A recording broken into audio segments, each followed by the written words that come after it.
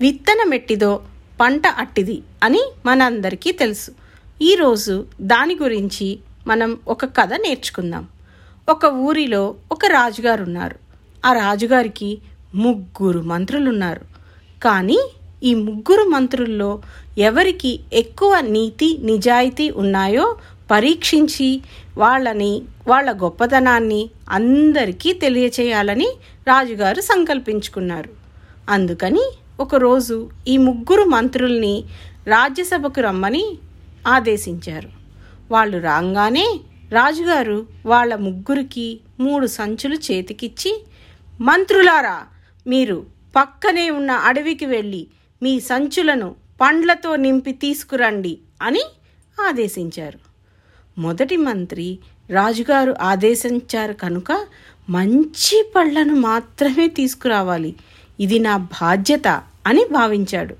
అందువల్ల అతడు మంచి మంచి పళ్ళను కోసి తన సంచి నిండా నింపాడు.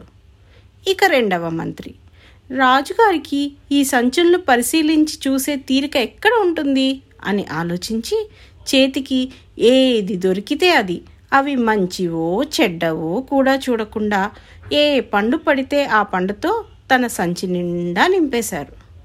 ఇక మూడవ మంత్రి రాజుగారు సంచి నిండుగా ఉందో లేదో చూస్తారు, కానీ దాని లోపల ఏముందో చూస్తారా, రాజుగారికి ఇవేమైనా తెలుస్తాయా అని భావించి వెంటనే తన సంచిని చెత్తతో ఎండుతాకులతో నింపి అందరికన్నా పెద్దగా చేశాడు.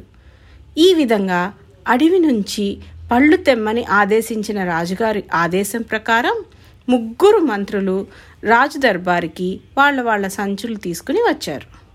సంచుల్ని తీసుకుని వచ్చిన మంత్రుల్ని చూసి రాజుగారు ఆ సంచిలో ఏమున్నాయి, ఎవరేం తీసుకొచ్చారు అని కూడా అడగకుండా వాళ్ళని వెంటనే జైళ్లకు పంపమని ఆదేశించారు.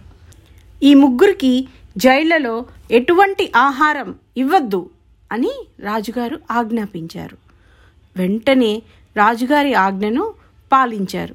ఆ 3 మంత్రుల్ని 3 జైళ్లలో విడివిడిగా వేశారు. మొదటి మంత్రి తనకు చెప్పిన పనిని నీతిగా నిజాయితీగా చేయటం వల్ల తన సంచి నిండా మంచి మంచి పళ్ళతో నింపాడు కనుక ఆ పళ్ళను తింటూ హాయిగా కాలక్షేపం చేశాడు. ఇక రెండవ మంత్రి తన సంచిలో ఉన్న మంచి పళ్ళను మాత్రమే కొన్ని రోజులు తినగలిగాడు.